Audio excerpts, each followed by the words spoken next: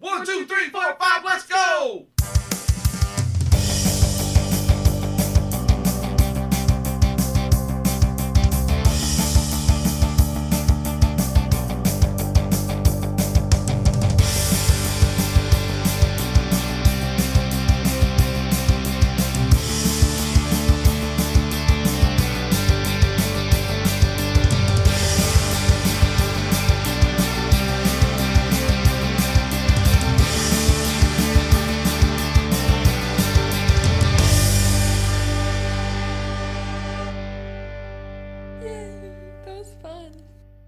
Beaming to you from the plastic microphone studios deep in the heart of Cajun country, this is Fave 5 from Vans.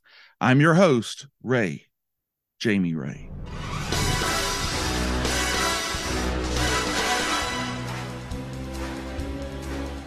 We've got a thrilling show lined up for you out there in the podcast universe. But before we begin this episode, I want to do a special Fave 5 shout out to one of my Fave 5 favorites. At MJ Bema is a new follower of the show and a huge Bond fan in her own right.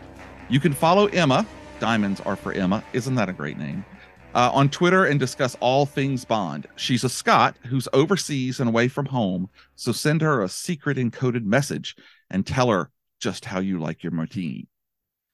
Today, I've invited super spy Gerald Albrich.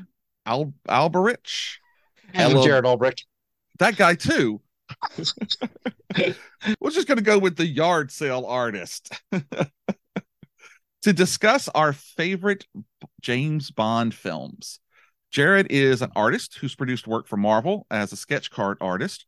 His comic Hamilton versus Burr, a werewolf tale, which is an incredible comic book, and a furry piece of historical fiction. Though it's not furries doing the fiction there because it's a werewolf anyway, right?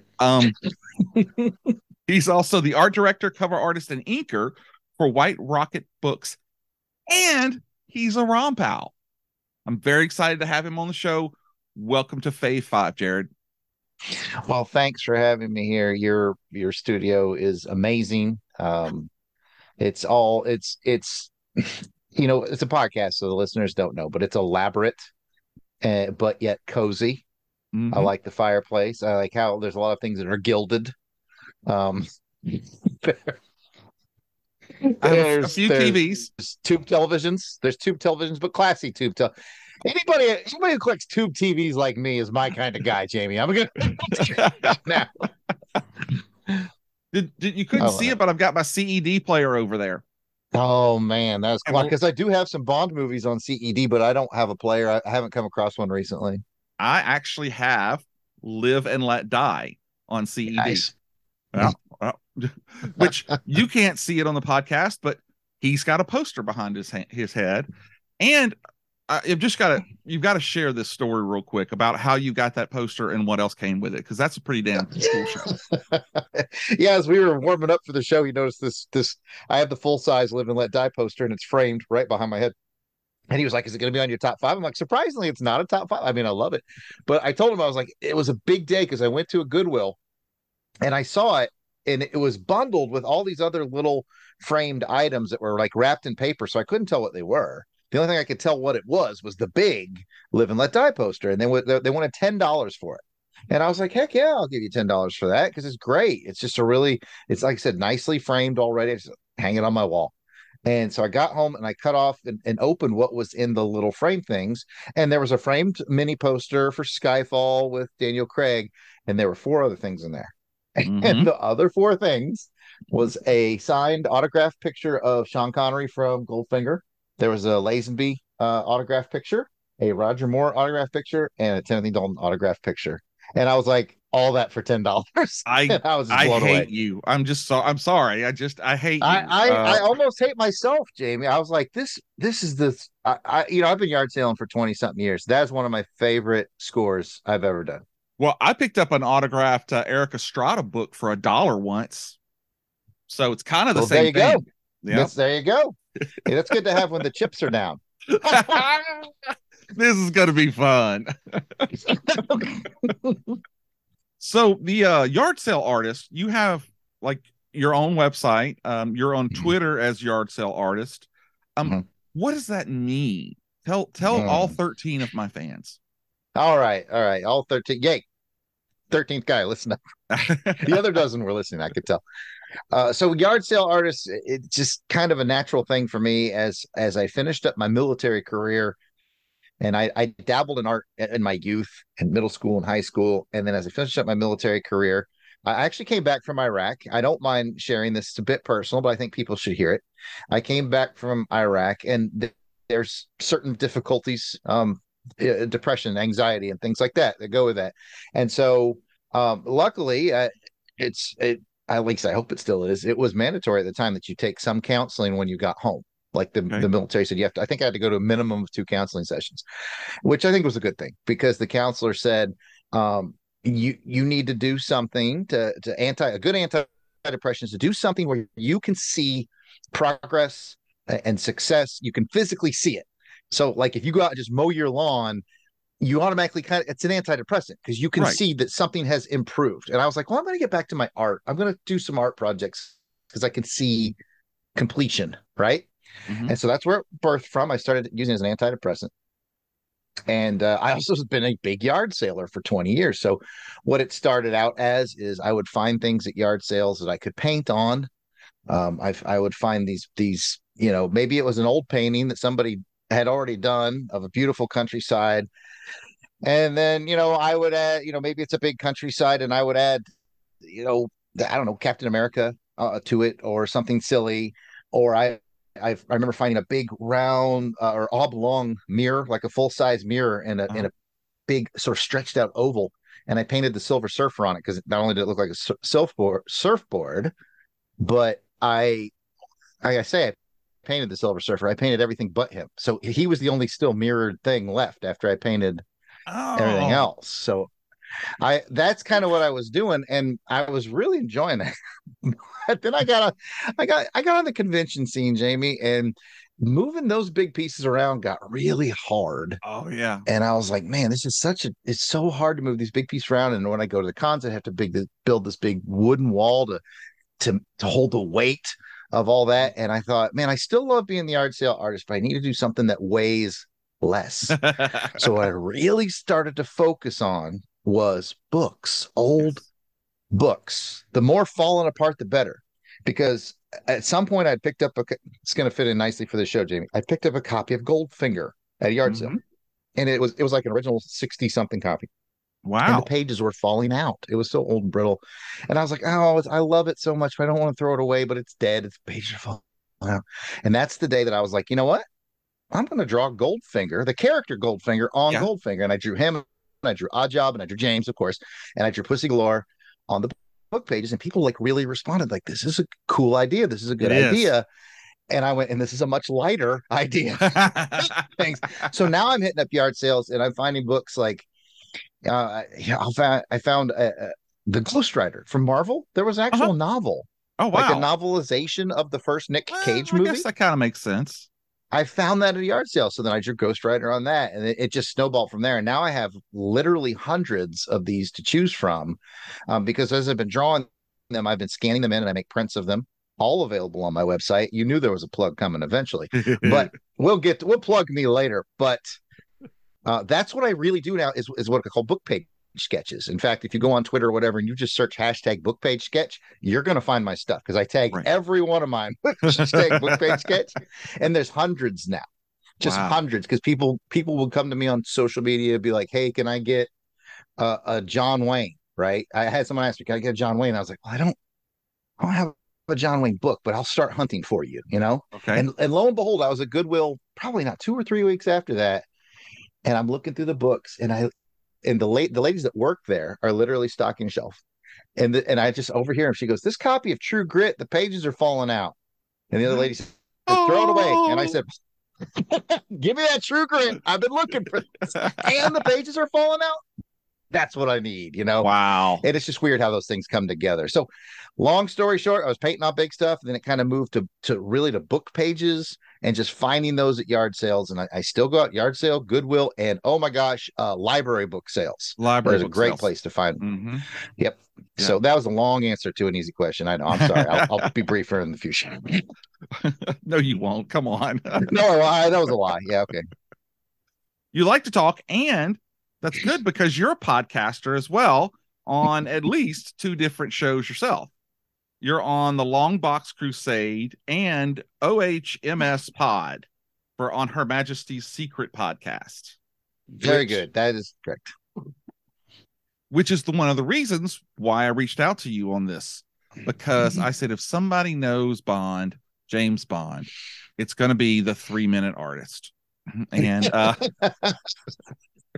You've gotten a 3-minute sketch for me, haven't you? I did yes, a I 3-minute hit, ROM and sketch for you. that's what it was. It was a ROM sketch for the first time, and I remember you were amazed not only that I was asking for a ROM, but that I knew who ROM was. Yeah, And it's not one I get a lot. no, I bet you will now, though. You know, because they're all there. I mean, you saw that Hasbro and Marvel signed a deal, and Microdonts now. So Yes. fingers crossed, Star Yours. It's going to be any day now. We'll see. But yeah, no, I saw that news. People are pretty excited about yeah, what is commonly being referred to now as the Romnibus. the Romnibus. Yep, that's very exciting. So anyway, so that's kind of how we met. We met at a con, and you did a sketch for me, and the love affair has gone on from then.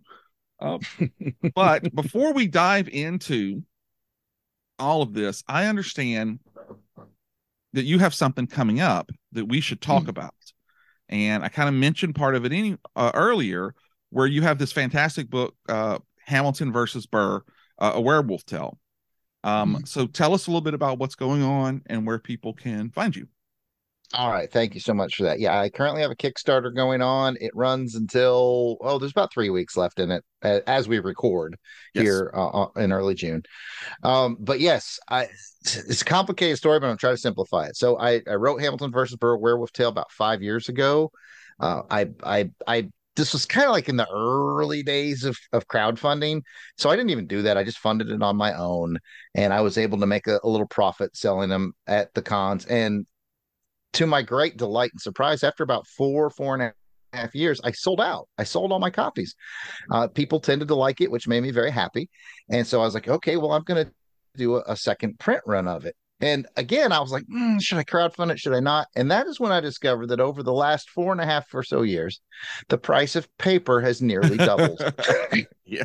And I was like, oh my gosh, I can't keep offering it at the lower price point with this price of paper unless maybe I can get a Kickstarter to help defer the print costs.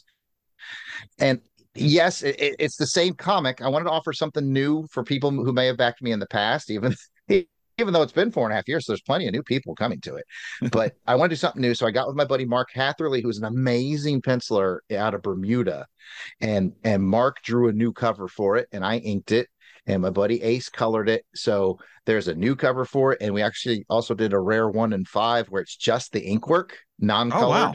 Cover as well. It's all available at different tiers at the Kickstarter, and we're also offering original sketch cards by Nate Niles, the guy who drew the interiors and the original cover back in the day, which we are also still offering for people who like that one. And we're offering actual pages like Nate's original pages that we scanned in and made the comic with. So we're trying to add some value to it for people who may want to come back in and re-support us, or if you're listening the first time, you want to support us, just go to Kickstarter.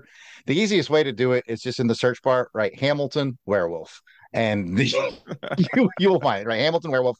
You'll find our project. As of this moment of recording, we are 65% funded. We're getting very close. So if you want to stop by and pick a tier and support this book, I would really appreciate it. So, and I appreciate you giving me the platform to talk about it, Jamie. So yeah, Hamilton versus Burr over on Kickstarter. And I can't tell you enough that you should run, not walk, to your computer and support this project, because it is a wonderful book. I love the first cover. It's kind of like the Hamilton logo, sort of, for the musical.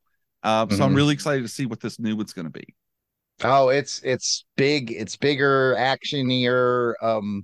It's good stuff. Yeah, it was Actioneer. funny. Actioneer, write that one Actually, yeah, I'm, down. I'm writing that one down Uh, because that's new word. I got to tell an anecdote now about the original cover because I wrote Hamilton versus Burr Werewolf Tale completely oblivious to the fact that the Hamilton was becoming a thing on Broadway.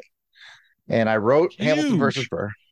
Yeah, I wrote the story, and this is like right when it's becoming a thing. But I don't know this because I live in rural Alabama. Broadway is not our speciality, okay? Broadway And so don't I come to finished. Auburn. Come on. Yeah. So I wrote the story and I contacted my friend Van Plexico, who owns White Rocket, and I said, "Hey, would you be interested in putting this under the White Rocket name, being sort of the publisher and helping me navigate those waters?" And he said, "Oh, absolutely." And he goes, "With the popularity of Hamilton, this is an absolute win." And that's when I said, Oh, huh? "What?" And he's like, "Yeah, it's been getting really big on Broadway." And it was sort of a lightning in the bottle coincidence. And that's when I called my artist and I said, "Okay, I know what we're going to make the cover look like. We got to do a play on the playbill." Oh, mom, So yeah, can I get the Hamilton thing? and I get that a lot. It's so funny because I wrote it. I'm thinking that like, oh my target audience is going to be kind of like probably like dudes in their 20s and 30s that know about American history and think werewolves are cool. And I sell so many to teenage girls. That's awesome. Teenage girls walk by my table and they go Hamilton, and I go, it's a werewolf story, and they go, that's even Oh my better. And God. Lin Manuel. oh, but it not just exclusively teenage girls, but No, they no. they made up a bigger market share than I would have But mostly. thought. Oh, well, that is awesome, man. So yes, so go back Kickstarter Hamilton Werewolf and you'll come right to it and they can spend Yeah, all of their monies on you. I yeah, I love would it. really appreciate it. Then you go out and buy some new stuff that you don't need and then you can send to me. I've actually been tagging you a lot lately because I've started getting back into yard sales. We call them I saw garage that. sales here too. And that's where I got those couple of those TVs over there. And I've Hmm. forgotten what good deals that you can get out there, Oh goodness, There's yes. some crazy And, stuff. and listen up, people. If you like old video gaming, you got to get a tube TV because Yes. games like Duck Hunt and those laser gun games don't work on modern TVs. You have to have a tube TV to I play did them. not know that.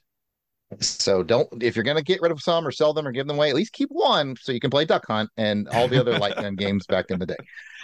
But your Nintendo Power Glove still works with the flat screen TVs, right? Oh, wait a If minute. your That's right. Nintendo It Power never Glove works. ever actually Yeah, worked, yeah. exactly. So we'll say if effectiveness is the same then.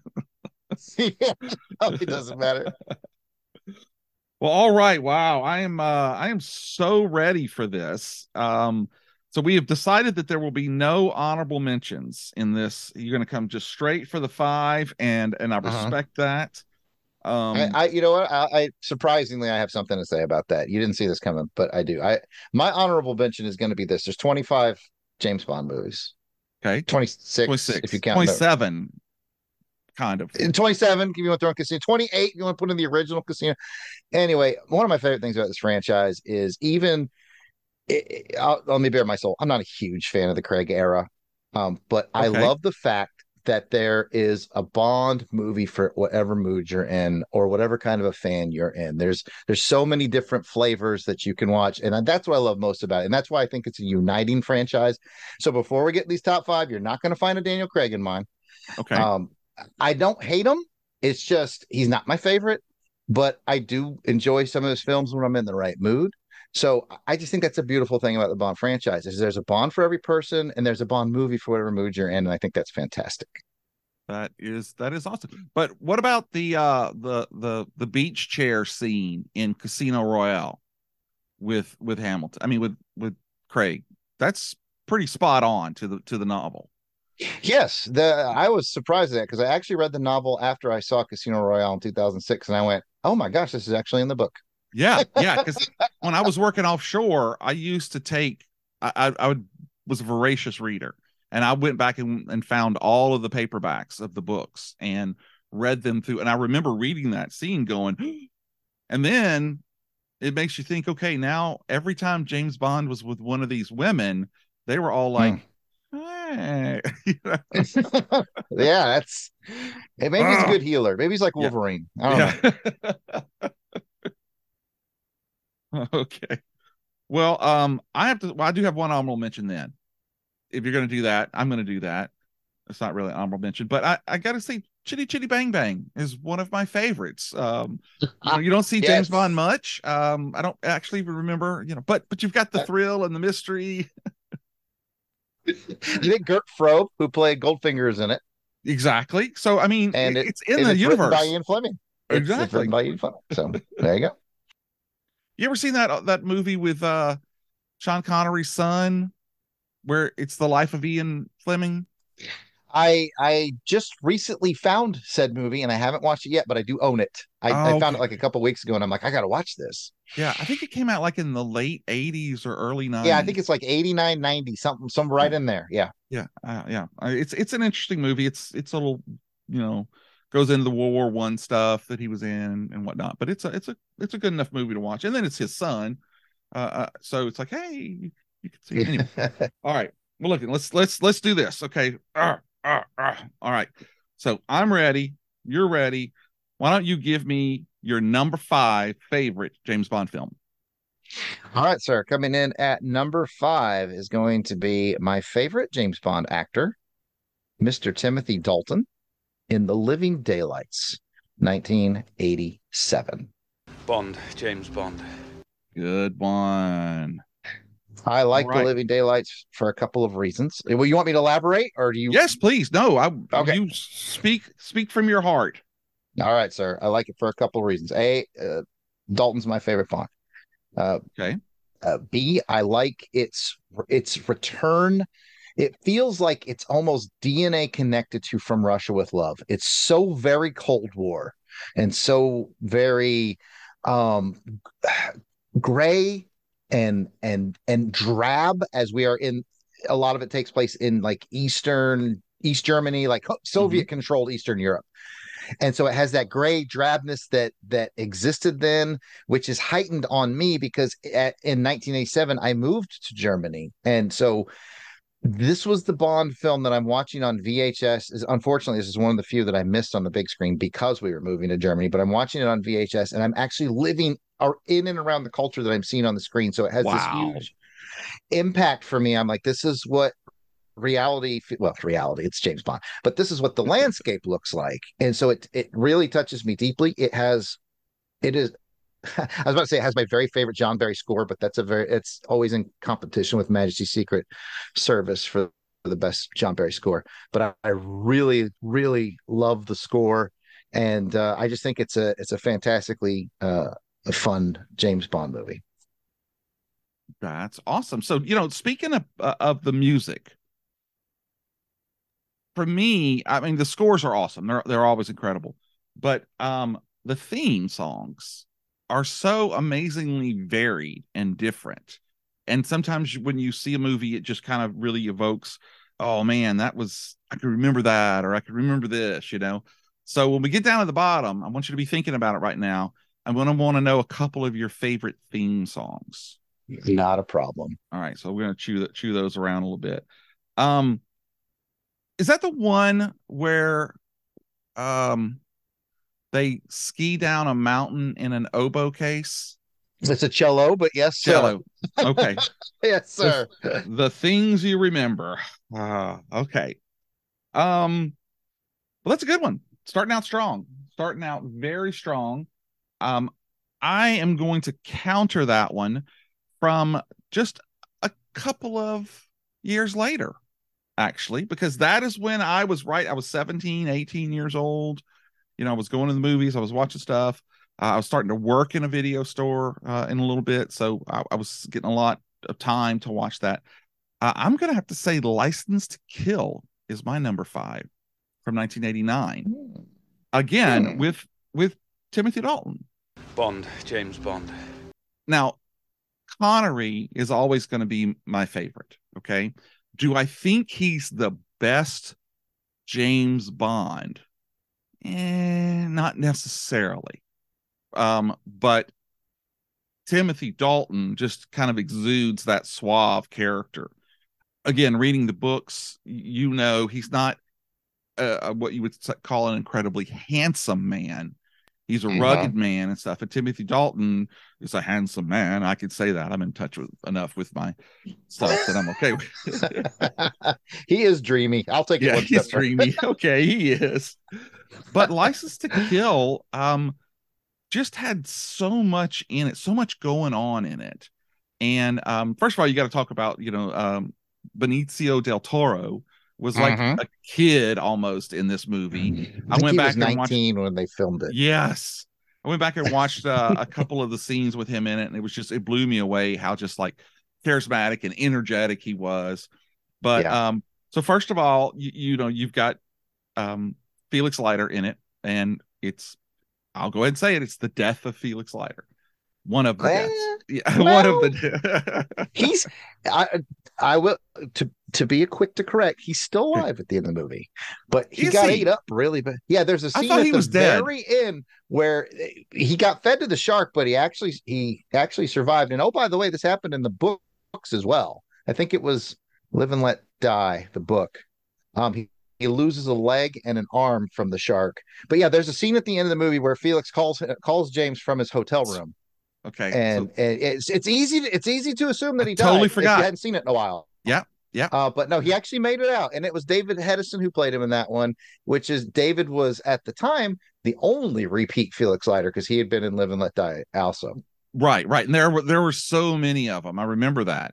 Yep. So of course it's got Anthony Zerbe, who I love Anthony Zerbe. He was in everything in the 1970s. He was in every 1970s the movie. Omega Man, But one of the things that always sticks out is Priscilla Barnes as the Mrs. Leiter. God, she was so beautiful in that movie. Goodness, she's gorgeous. Yes. So this was directed by John Glenn, and it's the story of cocaine gas, basically. Right? I mean, right. Yeah, I'm sure that's exactly how they can do that. If you want to give your car a little extra, you give it cocaine gas, man. So it's fun. You've got a lot of the drug, and of course, like you were saying earlier, there's different periods for each film. There's different moods, and this is definitely when we were in the cartel craze with the war on drugs and Just Say No and Dare and all of that. So of course it's going to reflect a lot of that that was going on. But it's a fun movie. They blowed stuff up real good in it.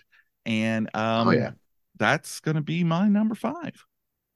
Listen, good choice. It might show up later on my list. Oh, okay. Well, I guess we'll see. Well, let's see what's showing up on your list for number 4. At number 4, we are going to meet Mr. Roger Moore in 1981. Is it 80 or 81? You'd think a Bond expert like me would remember. You would think I'll say 81. For Your Eyes Only. My name is Bond. James Bond. For Your Eyes Only, 1981, Roger Moore. This is Roger Moore almost literally back down to earth because we last saw him in Moonraker, where he was in space. Yep. And this is his return to earth. So yeah, Moonraker 79, so this would have been 81. And this is a really this is the closest to Fleming as Roger Moore ever got. Now, I love light and airy and super charming Roger Moore. You can't not love light, airy, super charming Roger Moore. It's impossible. But if you want to see him at his sort of hardest edge and talk about nonstop action scenes from ski chases to awesome car chases in Greece to underwater submarine battles to mountain climbing danger, it's so packed. Pistachios everywhere. It's pistachios everywhere, but no heroin.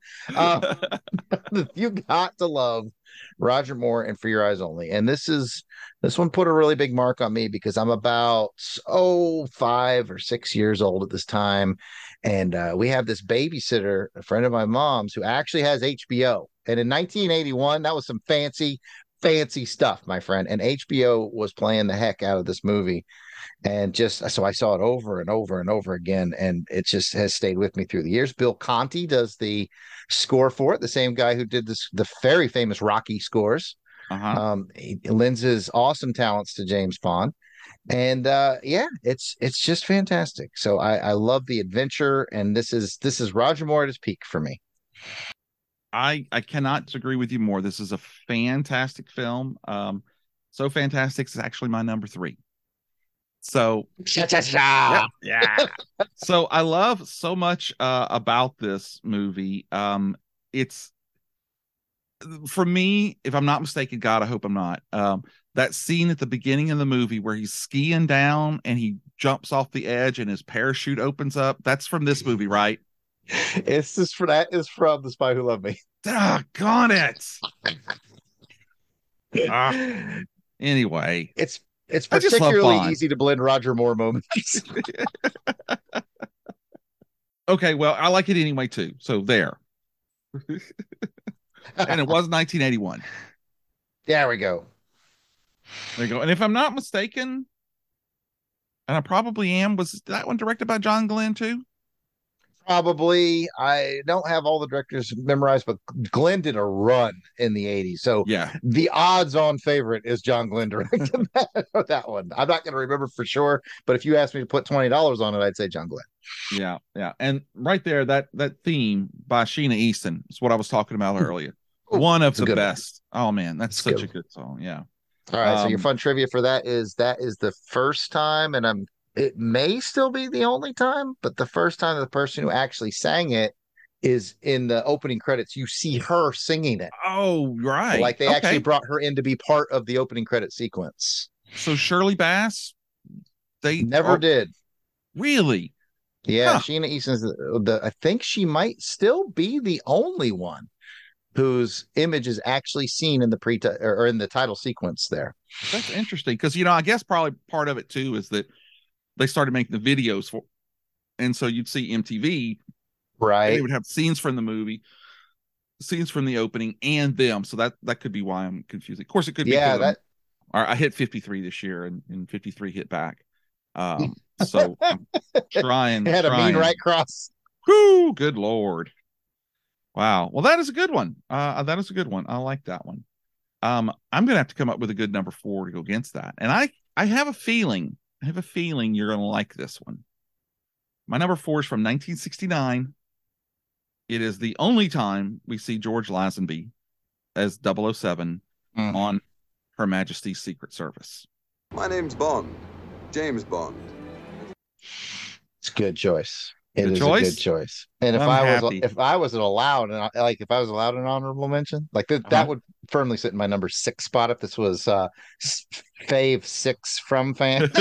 But it really struggled to not have it in my top 5, but it's right there. It's like watching from the bushes. Right. What a good movie. What a good movie. Creeper.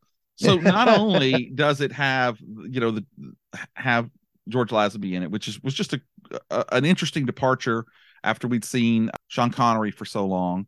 You got Telly Savalas, as So good. oh my, so good. And then Heart of Hearts, Diana Rigg, So good. Tracy.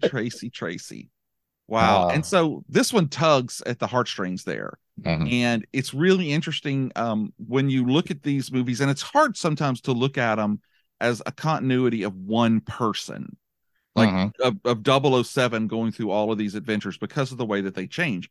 But if you do look at that and you see these are the things that happened to him in this film and what he loses, what he was willing to give up, and did give up, to have her, that's how much he loved her, and then to have her taken away.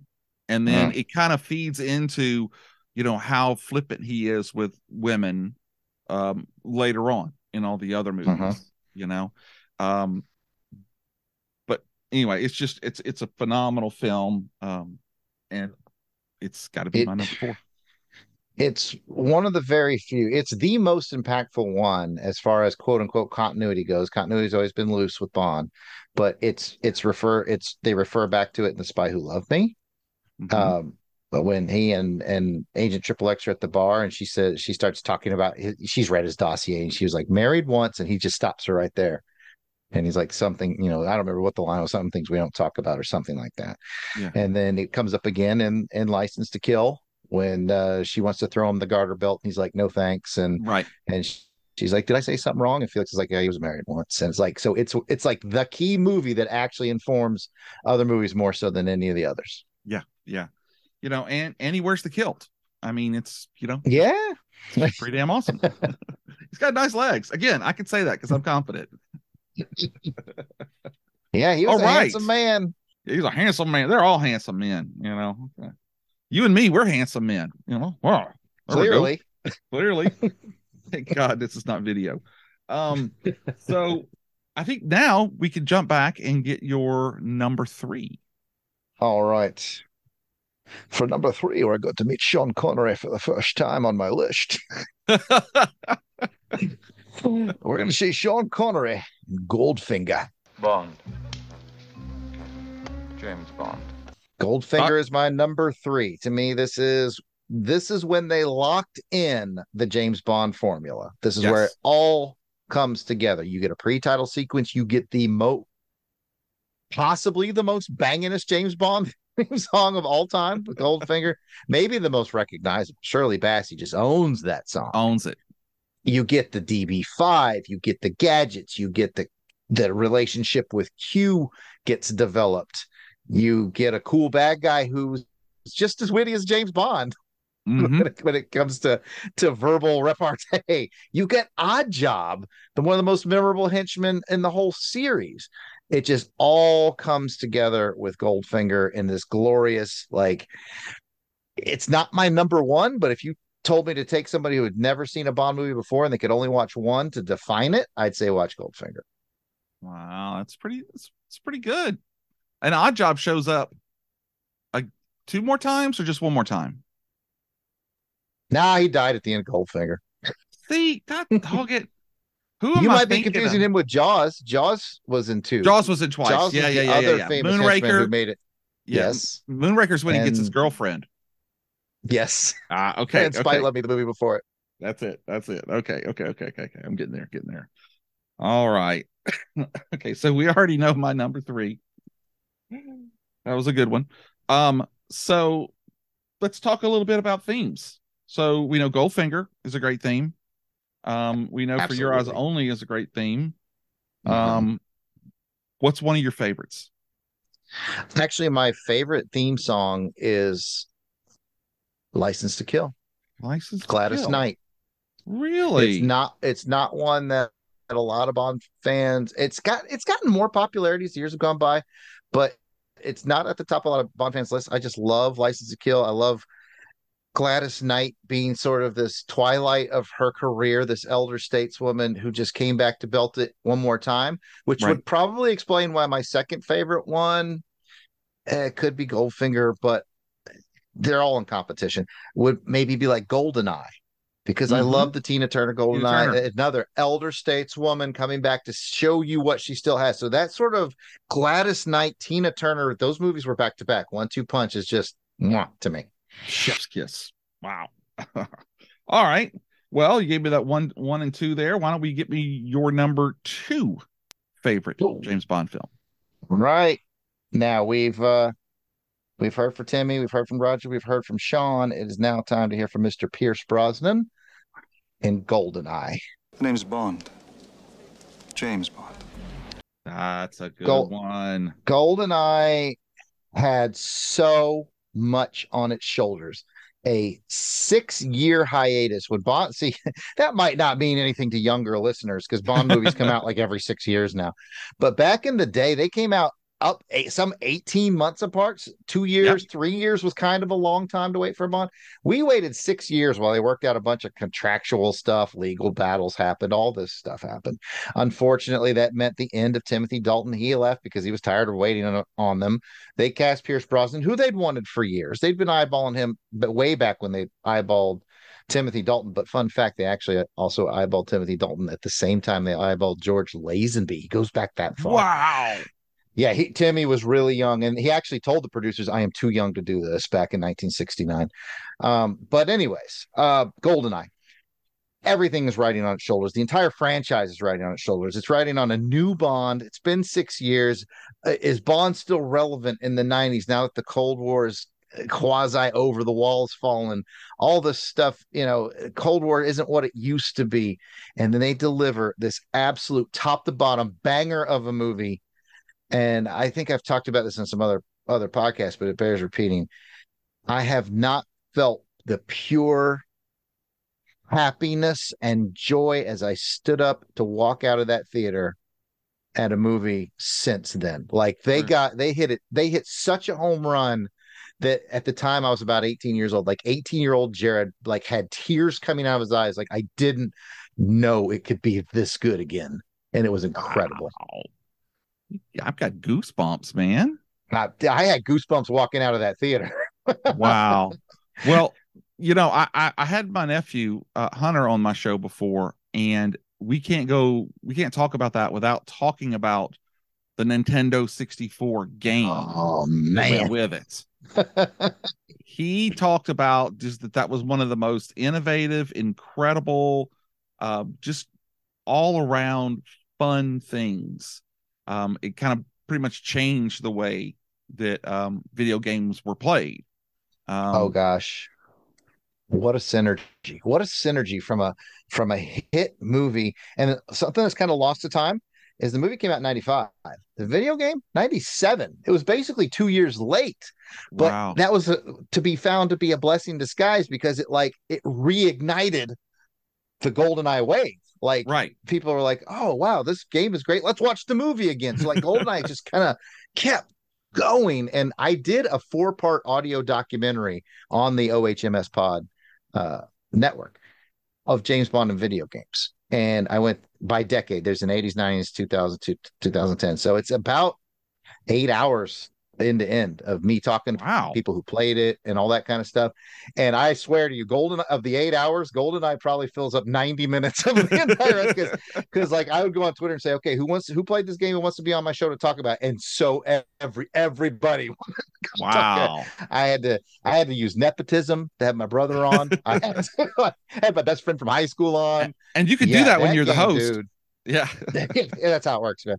But that game, I'm glad you brought it up. The most important thing it did that I think is lost to time is video games were the new entertainment for young people. They weren't going to the movies anymore. They weren't reading comics anymore. They're playing games. That game did more to get a new, younger audience in the door to see James Bond movies than anything else they ever did. That brought in a whole new batch of young people. So it was a great strategic. Well, I don't know if it's a strategic move or luck, but it was a great lucky moment, I'd say. Awesome. Yeah, he loved the game, and so much I ended up finding him at a yard sale, a Nintendo 64 with some games for like $50, and he was so excited. No, you can't go wrong. No. Well, that's a great number 2. Of course, we have to give old Alan Cumming a shout out. Yeah. As Boris Greasy Finger, something, I don't know. Grishico, like boy, he's invincible. That's all you need to know.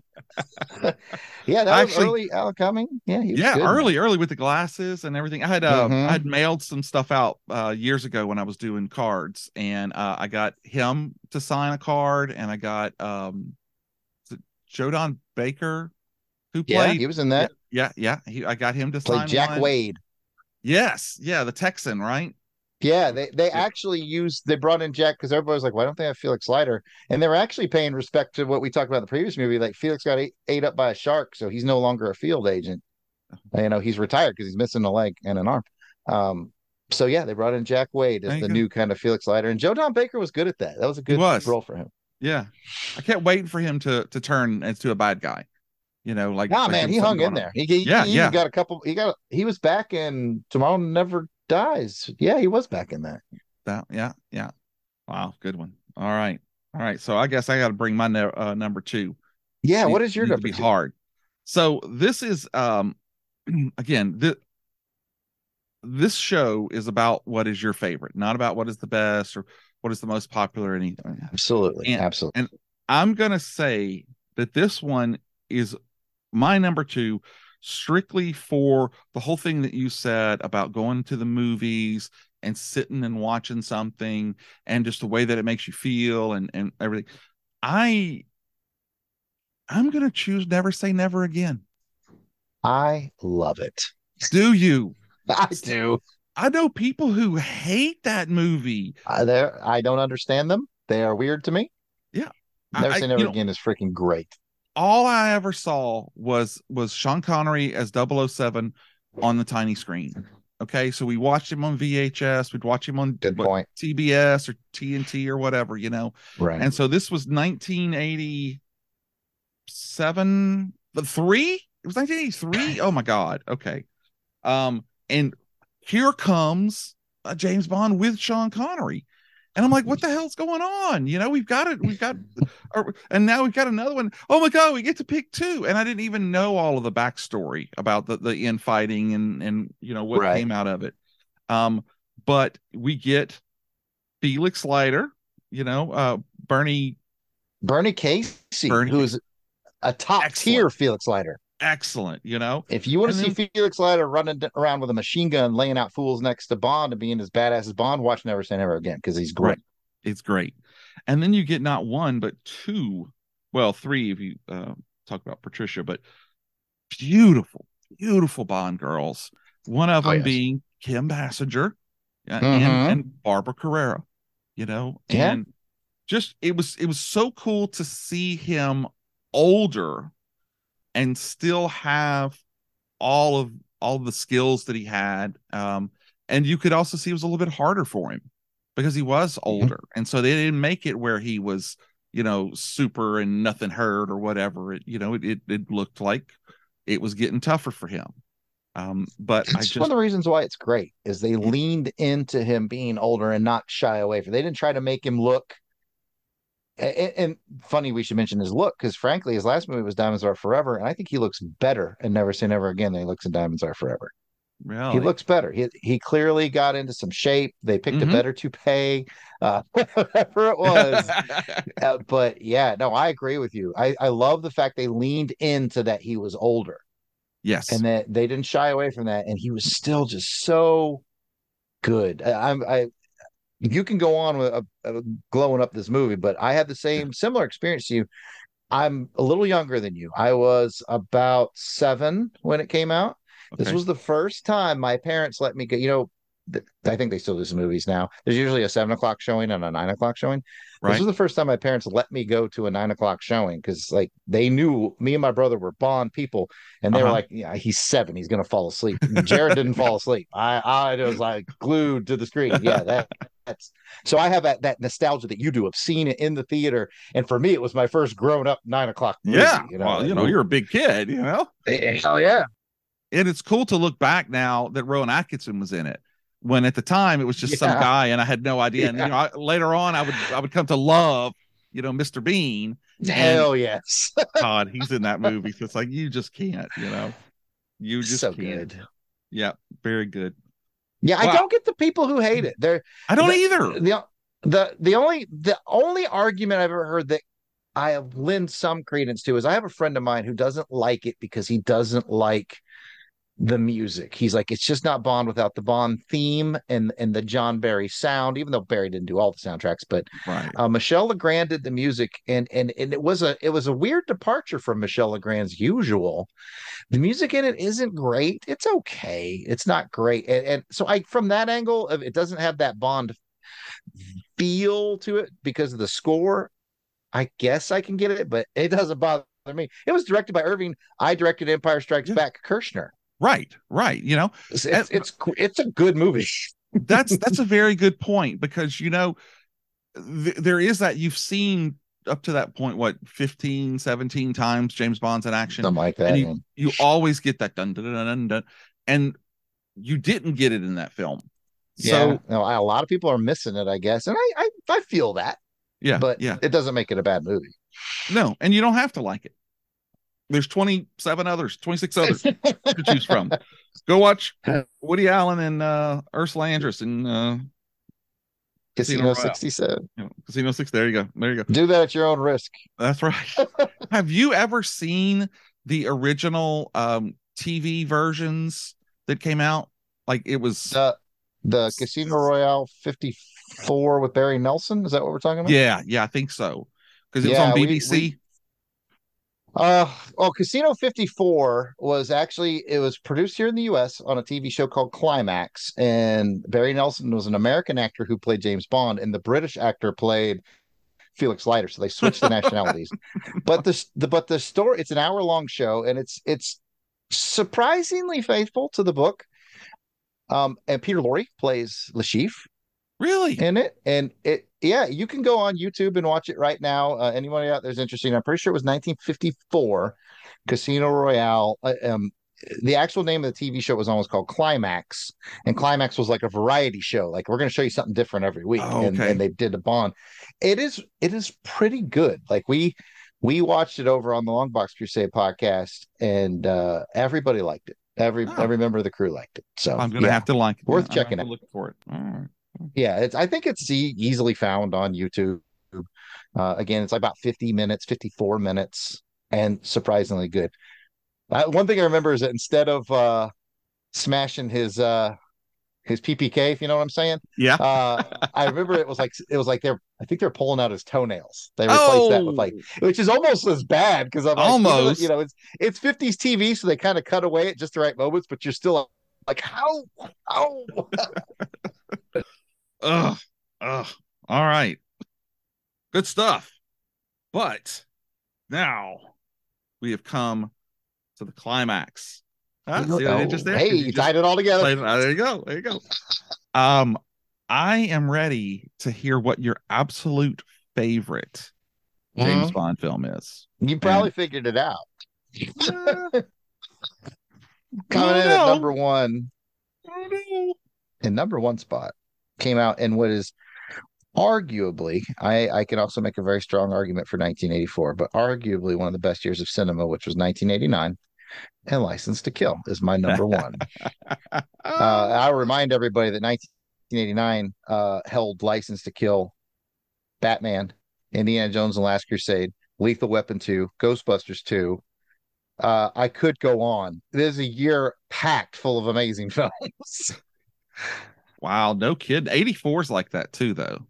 Yeah, that's what I say. I can make an Yeah. argument for 84. 84 is incredible as well. Though, like when people say, what's the best year for cinema? I'm always like 84 or 89, 84 or 89, 84 or 89. They're always balancing in my head.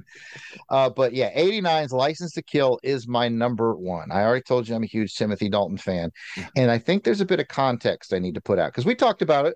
We talked about some details when you brought it up. So we don't have to rehash those. But I want to give a little context to this. One of the reasons I thought it was just so good in 1989 was they were doing something they hadn't done before, and they've done 100 times since. That's hyperbole. There haven't been 100 movies. But this is the movie where things get personal and James Very. Bond goes rogue. It became very cliche for Daniel Craig to go rogue. I don't know that he ever actually did a mission that was assigned to him in any of his movies, maybe Casino. But he goes rogue in all of his films, and people are like, oh, I like this Rogue 007. And this is my soapbox of like, if you like Rogue 007, you should have supported Timothy Dalton. Because if you remember correctly, the fan base kind of poo-pooed Timmy at the time. And I think Yeah. it was a case of bad timing. I think we had the super suave and funny and charming Roger Moore, and we shifted in a very abrupt gear Yeah. into Timothy Dalton. And Timothy Dalton, because he was like, I'm going to do it like Fleming has it. I'm going to be Fleming Bond. And that's why I like him a lot. But he goes rogue. This is the first time. So again, this might be wasted on a younger audience. They may go back and watch and go, oh, I've seen Daniel Craig do that. Well, you got to remember, Timmy did it first. And I love the way they did it. They took this character that we had known for, I don't know, 15 years at that time. I'm spitballing there. But for a string of several movies, we took this character we knew he was tough. We knew he was a badass. And then we made a movie where we said, this is what happens when you take a man like this and you mess with his friends. Right. You made a bad decision, Mr. Yeah. Sanchez. And oh, by the way, Sanchez is an incredibly good Bond villain. Yes. He's so good. Yes. He's borderline likable.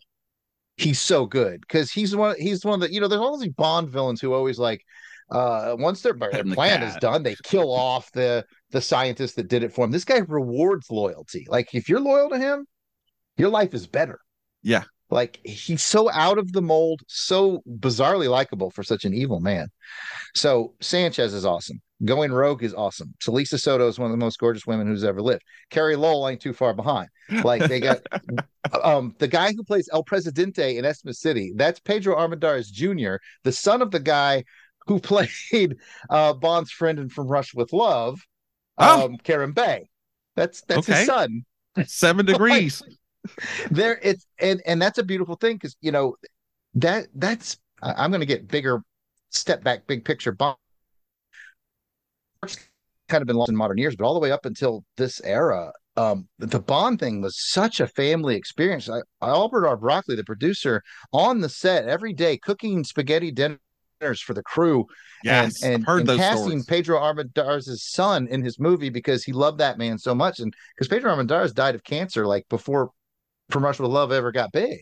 Wow. He never knew his fame, so he felt like I can cast his son and pay some legacy to this man. Yeah. And it's such a beautiful thing. So it has all that. It's got freaking ninjas. It's got semi trucks blowing up. It's a movie that just doesn't stop. It's so raw James Bond, and it has my favorite James Bond line. My favorite line that Bond has ever said. Oh, lay it on me. Sanchez is kind of recruiting him because he doesn't know Bond's working against him yet. And he says, and what do you do, Mr. Bond? He goes, I help people with problems. And Sanchez goes, oh, you're like a problem solver. And this is my favorite line. Bond goes, more of a problem eliminator. And I was like, oh, that's cool. That's cool. So yeah, it is everything to me. It is the pinnacle of James Bond. I know it's a weird choice. There's people out there that look at me like a dog looking at a wristwatch when I say that I like License to Kill. Let them. That's what this is about. Why it's your favorite. That's it. I've listed like 127. Q is in the field helping Bond because they have a bond. They have a bond. They have a bond. Connected. They are friends. All these movies, they've kind of jibed each other and annoyed each other. But when the chips were down and Bond needed somebody to help him off the books, who showed up? Yeah, Q did, and that's awesome. Didn't and I'm probably wrong here. Didn't he? Bond turn in like I'm resigning, and instead M suspends him, so he doesn't have the license, but he still has a position. Is that all right? So kind of that spot happens on Her Majesty's Secret Service. Okay, he goes to resign, and it's actually Moneypenny. He turns the resignation letter into a request for time off. Oh, okay. And so she's very clever in that. But in this one, there is a scene at Hemingway House in the Florida Keys, where I have been because I always go to Bond filming locations when I can. Awesome. But there's a scene where he resigns. He says, well, I'll tender my resignation. And M says, we're not a country club 007, and basically Bond just runs away. And as he's running away, Bond says, Godspeed 007 or something like that. So you get that impression that, he wanted to resign. He ended up running away. And M's not exactly going to do anything about it. Yeah. Okay. Wink, wink, nod, nod. Yeah.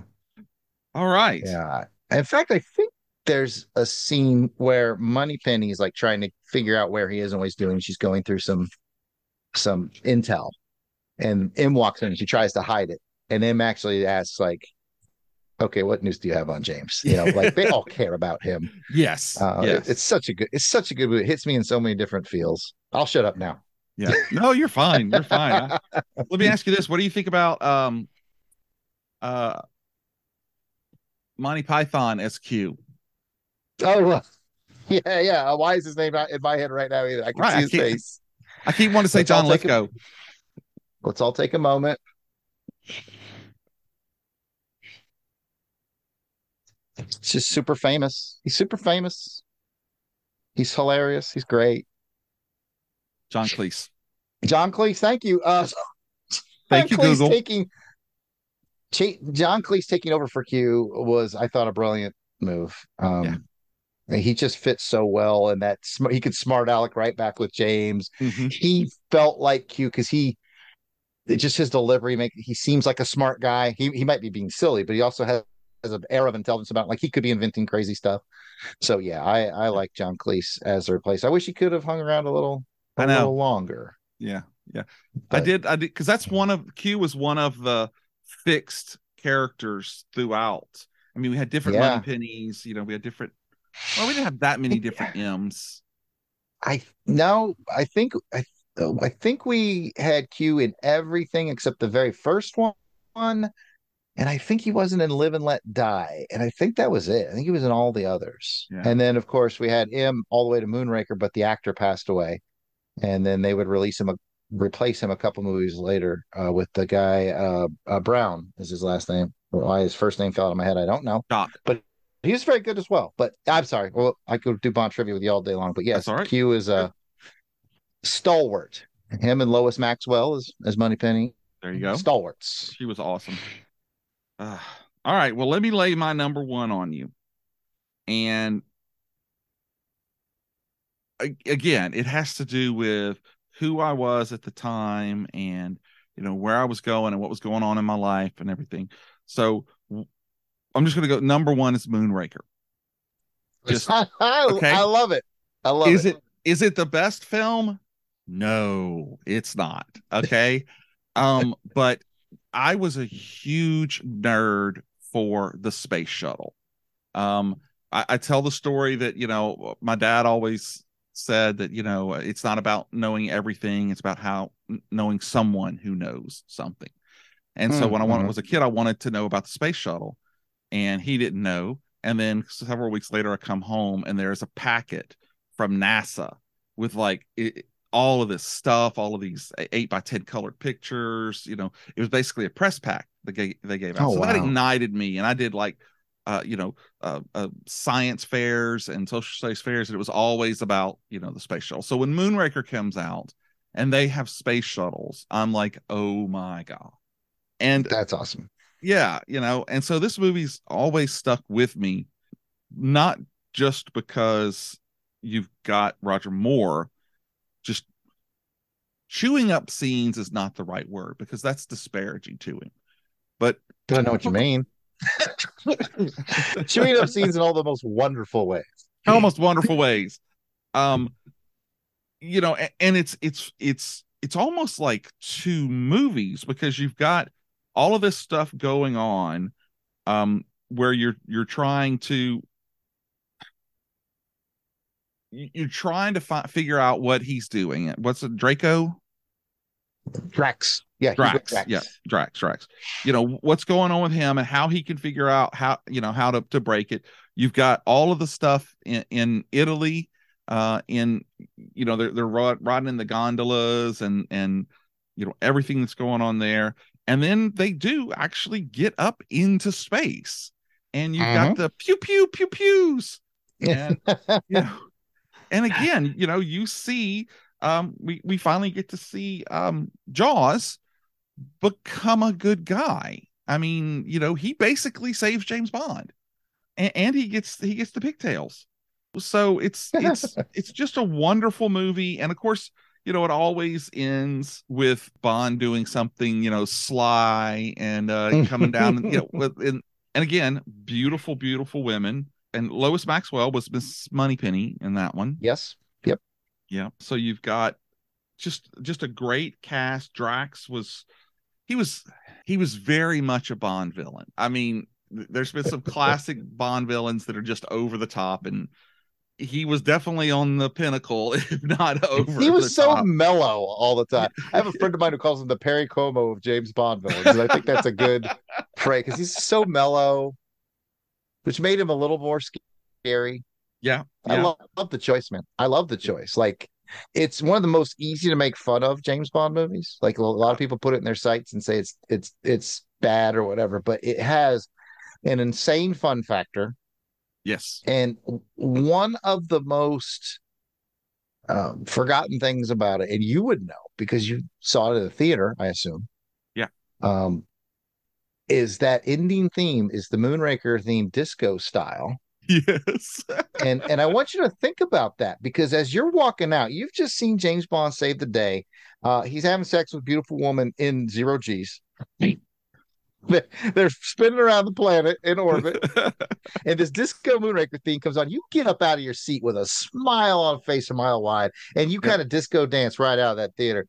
That doesn't happen in the Daniel Craig era, sir. No, it does not, son. And I'll tell you the truth. you're a little younger, but when I went to see it at the theaters, a disco ball came down from the middle of the and just it was awesome. Just Yep. And I'll tell that story till I die. I love it. But no, I don't fault you. There was a Jared of maybe 10 or 15 years ago that would have faulted you and mocked you.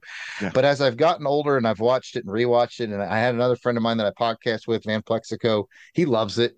And it was kind of his love of it that made me go, let me look at it again. You know, let me not, I don't know, you can bleep if you need to on this. Let me not be a dick and look at it again. Right. And through another and not set just of take eyes my now. preconceived notions. Right. Yeah. And I watched it again and I was like, this is great. This is great. This is great adventure. And it goes back to what I said at the top of the show. There's a Bond flavor for everybody, for every mood. So if you're like, man, I want to watch a Bond movie. I don't want to be depressed. Daniel Craig era. When I leave, I want to feel uplifted and just stupid 70s fun. Bingo, pop in Moonraker. It's going to be a blast. No. I love it. And one of my favorite scenes out of that entire movie is when he's fighting Chang. And they're like sliced, and he's like he's running around from me with the Bushido on. It's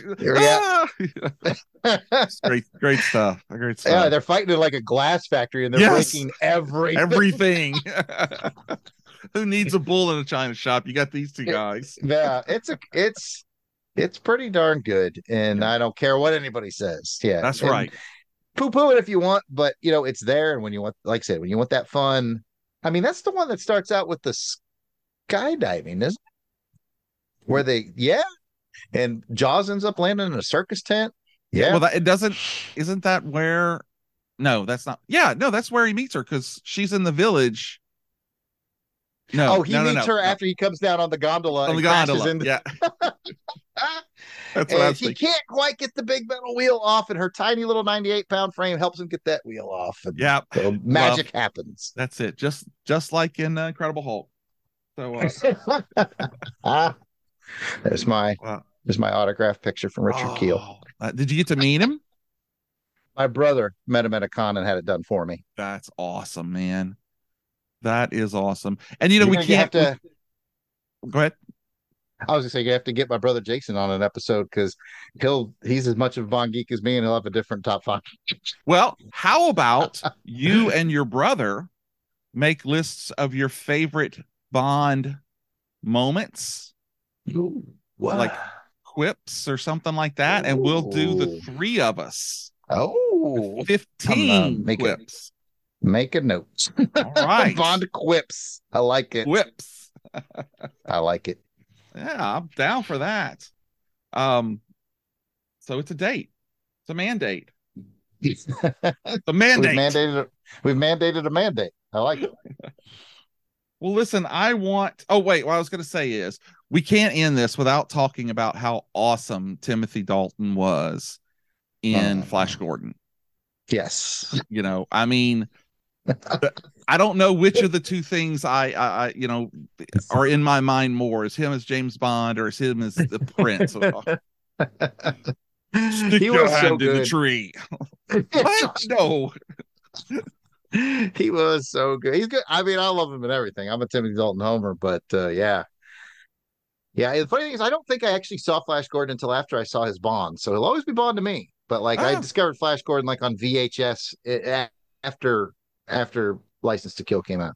I mean, I knew it existed. I just hadn't seen it yet.